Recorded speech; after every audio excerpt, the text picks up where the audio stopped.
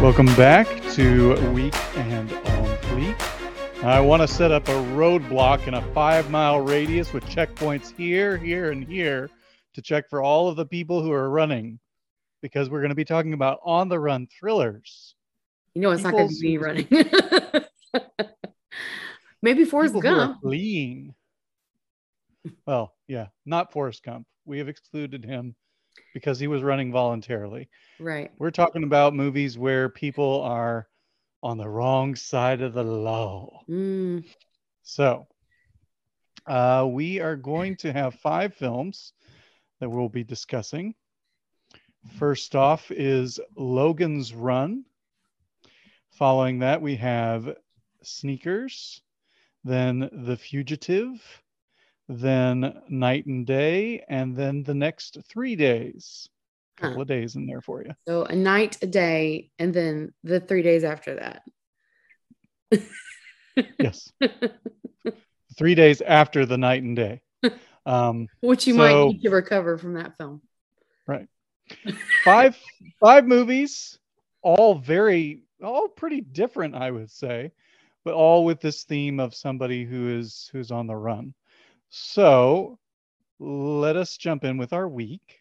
Okay. Katrina, do you have a week? Yeah, I do. Okay, I'm ready. It's Sneakers.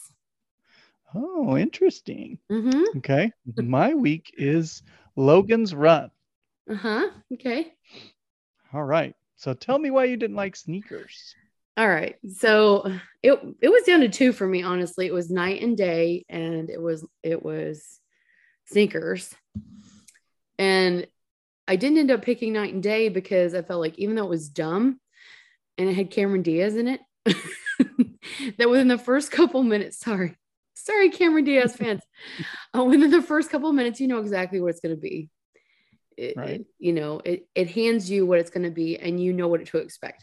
Now, Sneakers is a different story, because Sneakers has flipping Robert Redford and Sidney Poitier and Dan Aykroyd, River Phoenix, and Mary McDonnell, Ben Kingsley, and James Earl Jones, among others. And so you're thinking, this is going to be the best film I've ever seen in my whole life.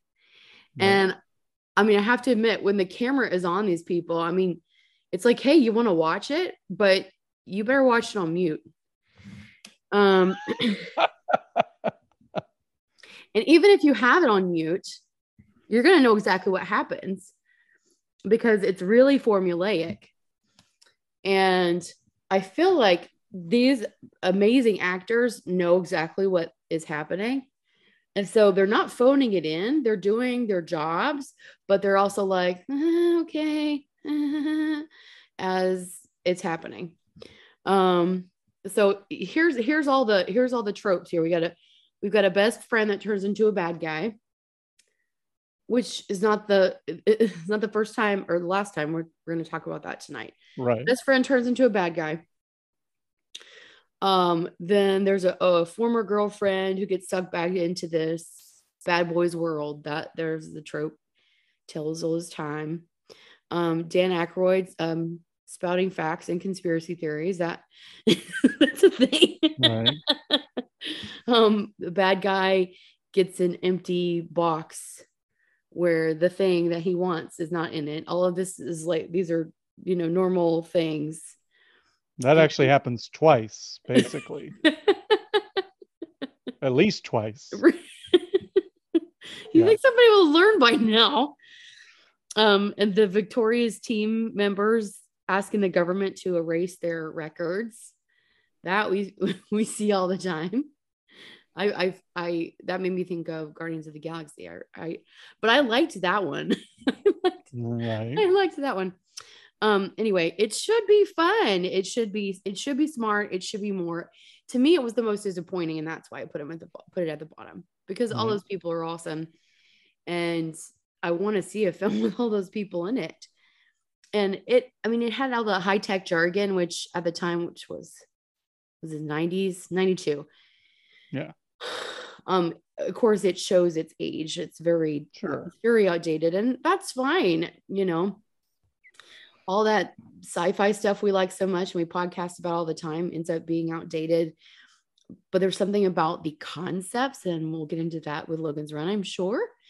But the concept, like I mentioned before, nothing was new. It just felt old and nothing and unexciting. So, I get your gripes against this movie. Obviously, it was not my week. It's not even, it ranks higher for me. I think my difference is that yes, it's formulaic, but it's a bunch of really talented actors having fun with the formula. Like Robert Redford, we don't see Robert Redford playing this type of role very often, where he's not really taking it very seriously. If he's in a spy movie or a caper movie, he's usually pretty like hardliners, he's going to do this. But in this one, he's winking at the camera, and I enjoyed that. I loved him and Sidney Poitier, and like the dynamics of their little team were fun to me. I love Mary McDonnell. I mean, maybe it's that the cast played their parts so well that I was just able to sit back and enjoy really fine actors doing, pretty rote material in the sense of we've seen all this before. And granted, at the time, I mean, conspiracy movies and heist movies and spy movies and on the run movies are nothing new. But at the time, some of these concepts, especially the technological concepts, were fresher than what they are now. Surely we watched two different films, because I totally missed Robert Redford's wink. And I would have been completely scintillated if I had seen Robert Redford wink at me.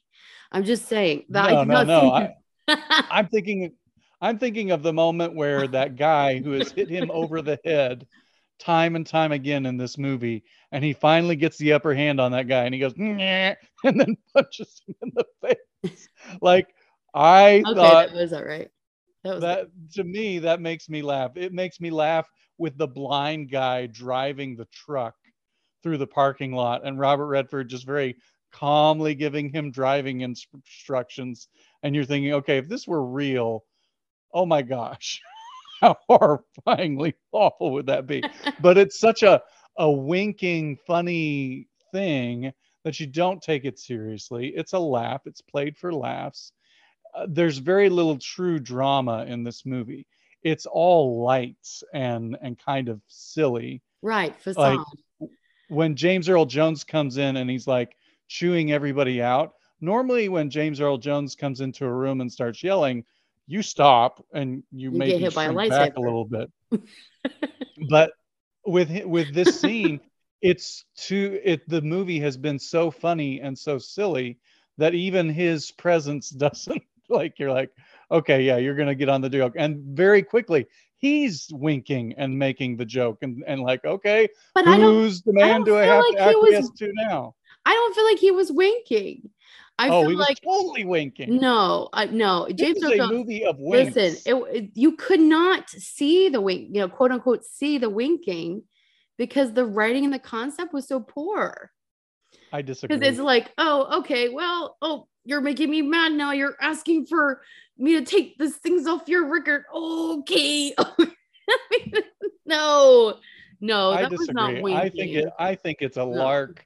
I think it's fun. You know what it's tantamount to? Movie. These days, where they make them stupid holiday films like Valentine's Day or New Year's Day or something like that, where they get all of these actors that you're like, why in the world would you put all those actors in the same film? And it's like a cash grab or something like that. Is this this film tantamount to that, where it's like, what is going on? Even what's the plot? Why did they make this film? Except that they want to have some money. And so they put all these famous people together. This is the 1992 equivalent of New Year's Day.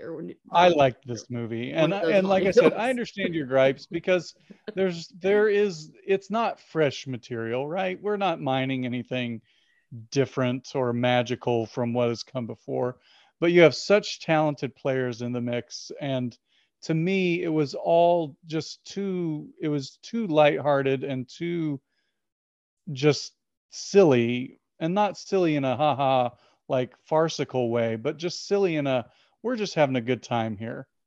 Don't take this too seriously. Just enjoy it. And I enjoyed it for what it is. But we're not going to see eye to eye on it. So I'm going to shift. I'm going to talk about Logan's Run. You can see me about the chomp. So Logan's Run, first off, I want to give a shout out to Michael York, who I think is a very talented actor, who was so game in this movie and does a really great job of staring at these bizarre, off-kilter, weird things and talking about them like they're everyday and commonplace for him. He does a great job of taking this crazy world and portraying it as something that he's acclimated to. So I want to give a shout out to him. And the fellow who plays his friend turns enemy. I wonder if that ever comes up again. All over the place, man. He also does a really good job in this film. Everybody else in this film is lacking either talent or is there anyone else in this film understanding? Like the lady and the people the lady, in the carousel. Farrah Fawcett, okay, the man Farrah in Fawcett. the robot suit made of cheap aluminum, like, yeah, the old guy. All of these other people are playing in this movie, and I'm was like, by himself for most of his life. Give him a break. I'm like, come on, are you guys staring at cue cards? Like, what's going on here? Because they are wooden and they're not great. Fearful. They're gonna have to take a ride on that carousel, man. And I can't blame him. What was the age? Don't get me started 30? On the carousel. Was it 30? Yeah, once you turn 30. You and I'd both be long in our graves. Well, yeah, well baked on that carousel already. So, and I'm sorry, but this movie is a dystopian 1970s movie. Yes. There are quite a few dystopian 1970s movies, and I can think of at least 2 or 3 that I would rather watch than this, that were better executed, that were better done, that hang together with more intelligence.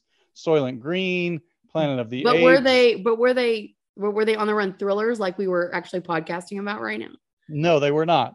Well, moving maybe. on.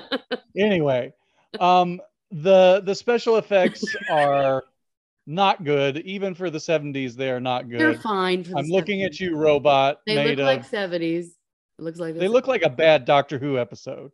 Exactly. Oh my gosh. Yes. Thank you for bringing up Doctor Who. I love it. Yes. Let's talk about Doctor Who. Let's go through that. Let's not. So there's better dystopian movies. It's cheap looking, and it has all of this provocative nudity that is there for no other reason than to titillate.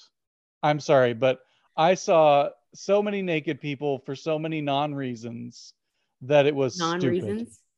Non-reasons. Okay. All right. I'll speak. Are you done? No, but you may speak to you can naked people if you really want to talk about them. I'll speak naked people. I'll address the naked people. I feel like the naked people were world building because they are setting up this sci-fi dystopian world where everything is about youth and beauty and like extreme youth and extreme beauty, to the point where people get facelifts all the time and there's orgies and there's all kinds of stuff. To me, again, sci-fi has been such a fascinating genre to play with this season. And I've always liked sci-fi, but for some reason this season, it really is hitting the spot for me. And I saw this film when I was a little girl. And so it's kind of stayed with me because it's very strange. It's very strange, especially for a young mind. What in the world is going on? And so when we were doing On the Run, I was like, let's do Logan's Run because that's so interesting. But anyway, the sci-fi ideas, what makes this good and definitely not the weakest is the idea. The idea is that that there are things beyond beauty, beyond youth, and those things can be surface deep, and asking questions is okay, and all kinds of things. There's all kinds of questions being asked. And how many boobs can we fit in a 5-second shot? How many times can we convincingly get people to take off their clothes? Again, world building, and also keep it in the PG 70s department? and 80s movies in general. That's like a thing. No, seriously. Oh no, I know it's a thing. I do not deny the thinginess of it. I'm just saying, and I get what you're saying, that the emphasis on age, but the high concept. Come on, two guys duking it out in Congress, where one of them's holding the American flag and using it as a weapon. Really? Can we get more heavy-handed? Can we get more like bashing us over the head with a concept here?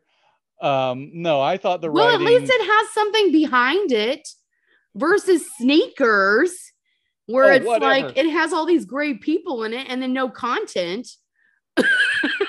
Just because a movie has a message does not mean that it's better. For the record, there can be fun movies that are just there to be fun, and then there are movies that are heavy-handed with a message. But I prefer a movie with a message versus something. I prefer a movie that holds together and makes sense on some level. And that one does better than Logan's Run. They go back to the city and they destroy the computer like ridiculously easily, and then in the end all of these people are freed. Let's just be clear, at least 80% of them are going to die within a month because they don't know how to take care of themselves. So let's watch the next month of their lives and see the massive. That's interesting. Let's do Logan's Run too. It was gratuitous. That's evolution, baby. It was gratuitous. It was meandering. It was not my thing. It was not meandering. I do give it was points. Running. It definitely ran right into the ground. I will give Michael York and his antagonistic co-star points for their performances. I will give no one else points for their performances. In fact, I will take away points for their performances. And then the special effects, bad for the time. The story, fine heavy-handed. For the time. It's the 70s.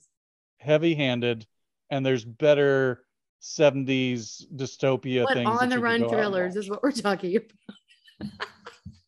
Technically, Planet of the Apes is an On the Run thriller. Well, then why did you put that on the list? Yeah. If let's just throw that. Planet of the Apes. It's out there. It's better than this one. There. Retroactively, we're going to have to record over this podcast after we watch Planet of the Apes. Let's not. So that we can do all this. All right. So we definitely do not Don't show Logan's Run to a bunch of kids if they can't handle the boat. Do not show Logan's Run.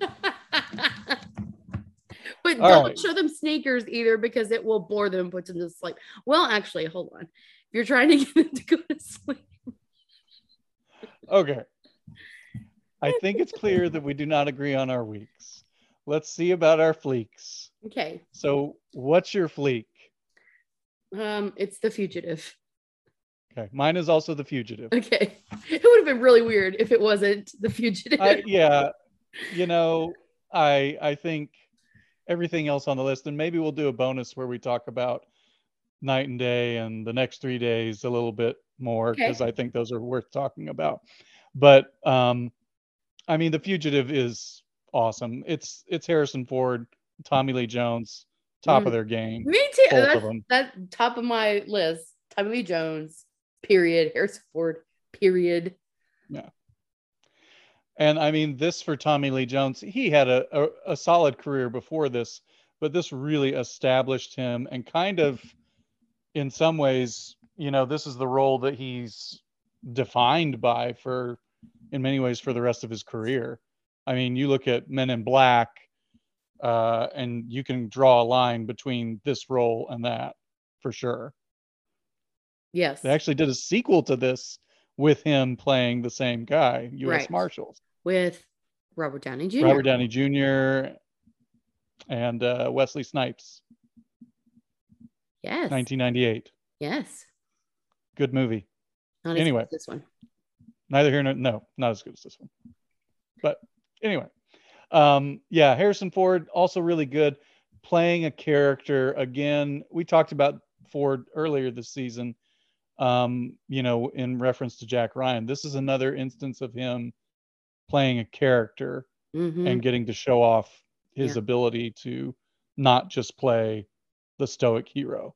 Right. And daggum tell a story with every word and every expression. Just brilliant, beautiful acting. And so emotionally impactful. The way the setup with him and his wife, they have one scene together that we see.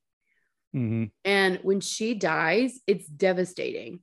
Oh yeah. When he's on trial for her murder, it is devastating. We saw one scene with them, and it was the setup, it was the writing, it was his face. And Cella Ward, the woman who plays his wife, great actress. She is great. She is great. And gosh, she sells those scenes, the tender stuff as well as the heartbreaking, awful stuff. Yeah. Sure. And I like her voice on that phone call that they play in the courtroom. Oh gosh, it's haunting to me.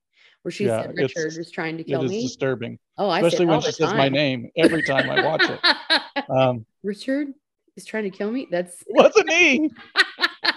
Yeah, I have both arms. Something I think all the time. That's gonna be a soundbite for a commercial. Oh boy, yeah. Our producer's gonna slap that one right in. Perfect. Okay. Cut and print. I also really like this movie has a really good score. The theme, if you think about the theme of this movie, the kind of music that runs through it, and I'm not going to try and sing it at this moment, but it's got a nice, memorable, catchy musical theme underneath it. And then I also think that I love the action in this because it does not feel slick and polished. You know, when Harrison Ford is duking it out with his best friend, who turns out to be evil. I wonder dun. Best friend turns bad guy. But when they're duking it out, it's not a martial arts showcase, right? It's two middle-aged men trying to beat the crap out of each other. Using the resources around them.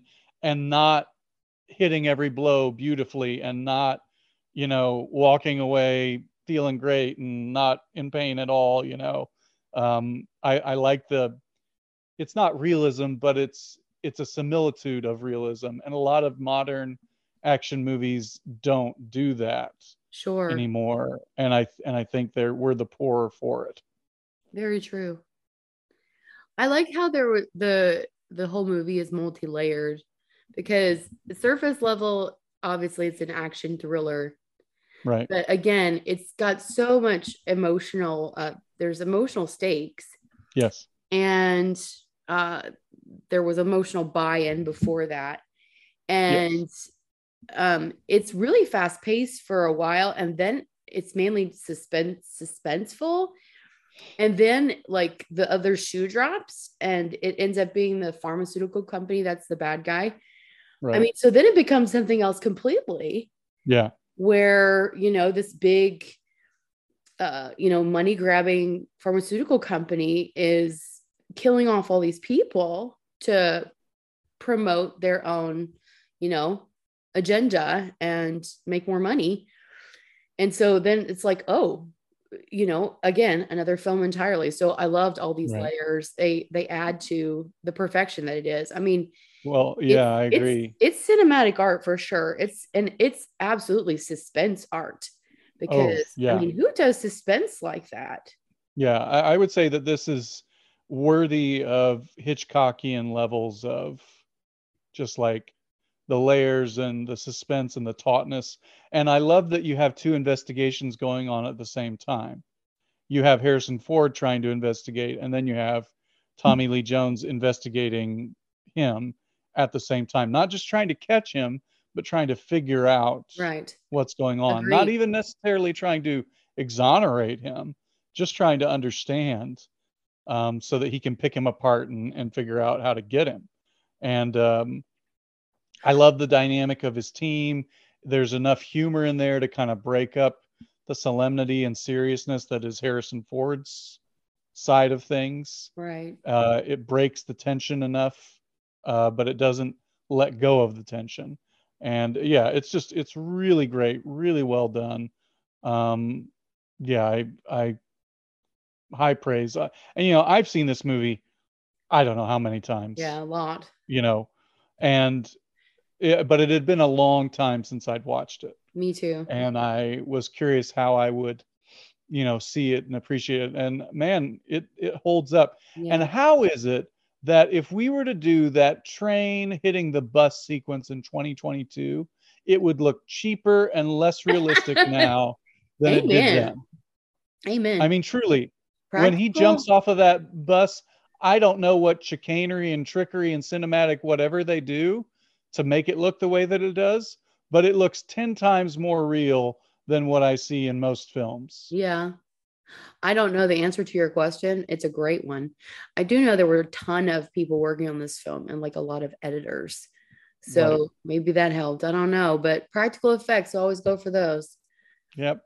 And I really appreciated that movie. If for nothing else, it has that going for it. And I don't know that there's any film that you could even point to and say, this is Fugitive-esque in terms of the quality. I'm sure there's tons that are like that where it's falsely accused. On the run thrillers. We've got a whole podcast full of them. But and Planet of the Apes, apparently. Yes, he is on the run, guys, from the apes. Those gosh darn dirty apes. What's wrong with us not coming up with that one? The only one I contributed was Logan's Run. So it's your fault. It is my fault. Clearly, once you hit the 70s dystopia, I should have clued in. But no, I mean, I think that this is a Hallmark film, and not a Hallmark film. Wait. Not Hallmark in the sense that the derogatory term that I would use. But where the guy comes in and saves the girl who's a hardworking executive and needs a break. A high point in cinema. All of the movies on this list, I would say, are, in my view, worth watching if you have not caught them. Even Logan's Run, which I badmouthed. And which I will stand by that bad mouthing. If maybe you want to have somebody there to tell you when you can fast forward through, the pointless. Fast forwarding, sir. In fact, maybe I'll just come and just tell you what to fast forward, and we can do a 15-minute version of the movie. Anyway, so all ranking world building. Yeah, whatever. Oh, not a world I want to visit. Anyway. No, and that's the whole point. It's the whole point. Thank you. So, thank you, Richard. When I say visit, Richard I mean is why? Trying to kill me. Jeez. How many more times are you going to say that in that episode just in the hopes that someone's going to make sure to put that in? All right. So let's rank these 5 very different films. I forgot about this part. What are we going to use for our roadblocks? There we go. Okay. Ooh, that's good. Out of 10 roadblocks. It's a great one. Well, Fugitive is daggum classic. It's a 12. Fugitive is amazing. The rest I would not rank anywhere near as high. So I guess altogether somewhere around a 7. I'm going to give it an 8. Oh. Even the lighter or heavier ones that we'll talk about in the bonus, there's something here that's appreciable and interesting for these.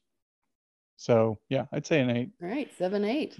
So On the run stuff, we like this stuff. We'll talk about some more in the bonus, but we hoped you thrilled you and that you're not running away. Yes, please don't run unless you need to for exercise purposes or bathroom to save your life. Cheetos, whatever. We're not judging. Did you say Cheetos or Cheetos? I said Cheetos. Cheetos like just. See, I was picturing them running from a cheetah, but then you said Cheetos. Fastest animal on the planet, right? You're not running from a cheetah. You might run to a Cheeto if you're hungry. Well, it depends on how far. Like, if you can run to like a tree or a car before the cheetah reaches you. We have gone on a segue here. What is this, Hunger Games? I'm not climbing the tree. Cheetah's got me.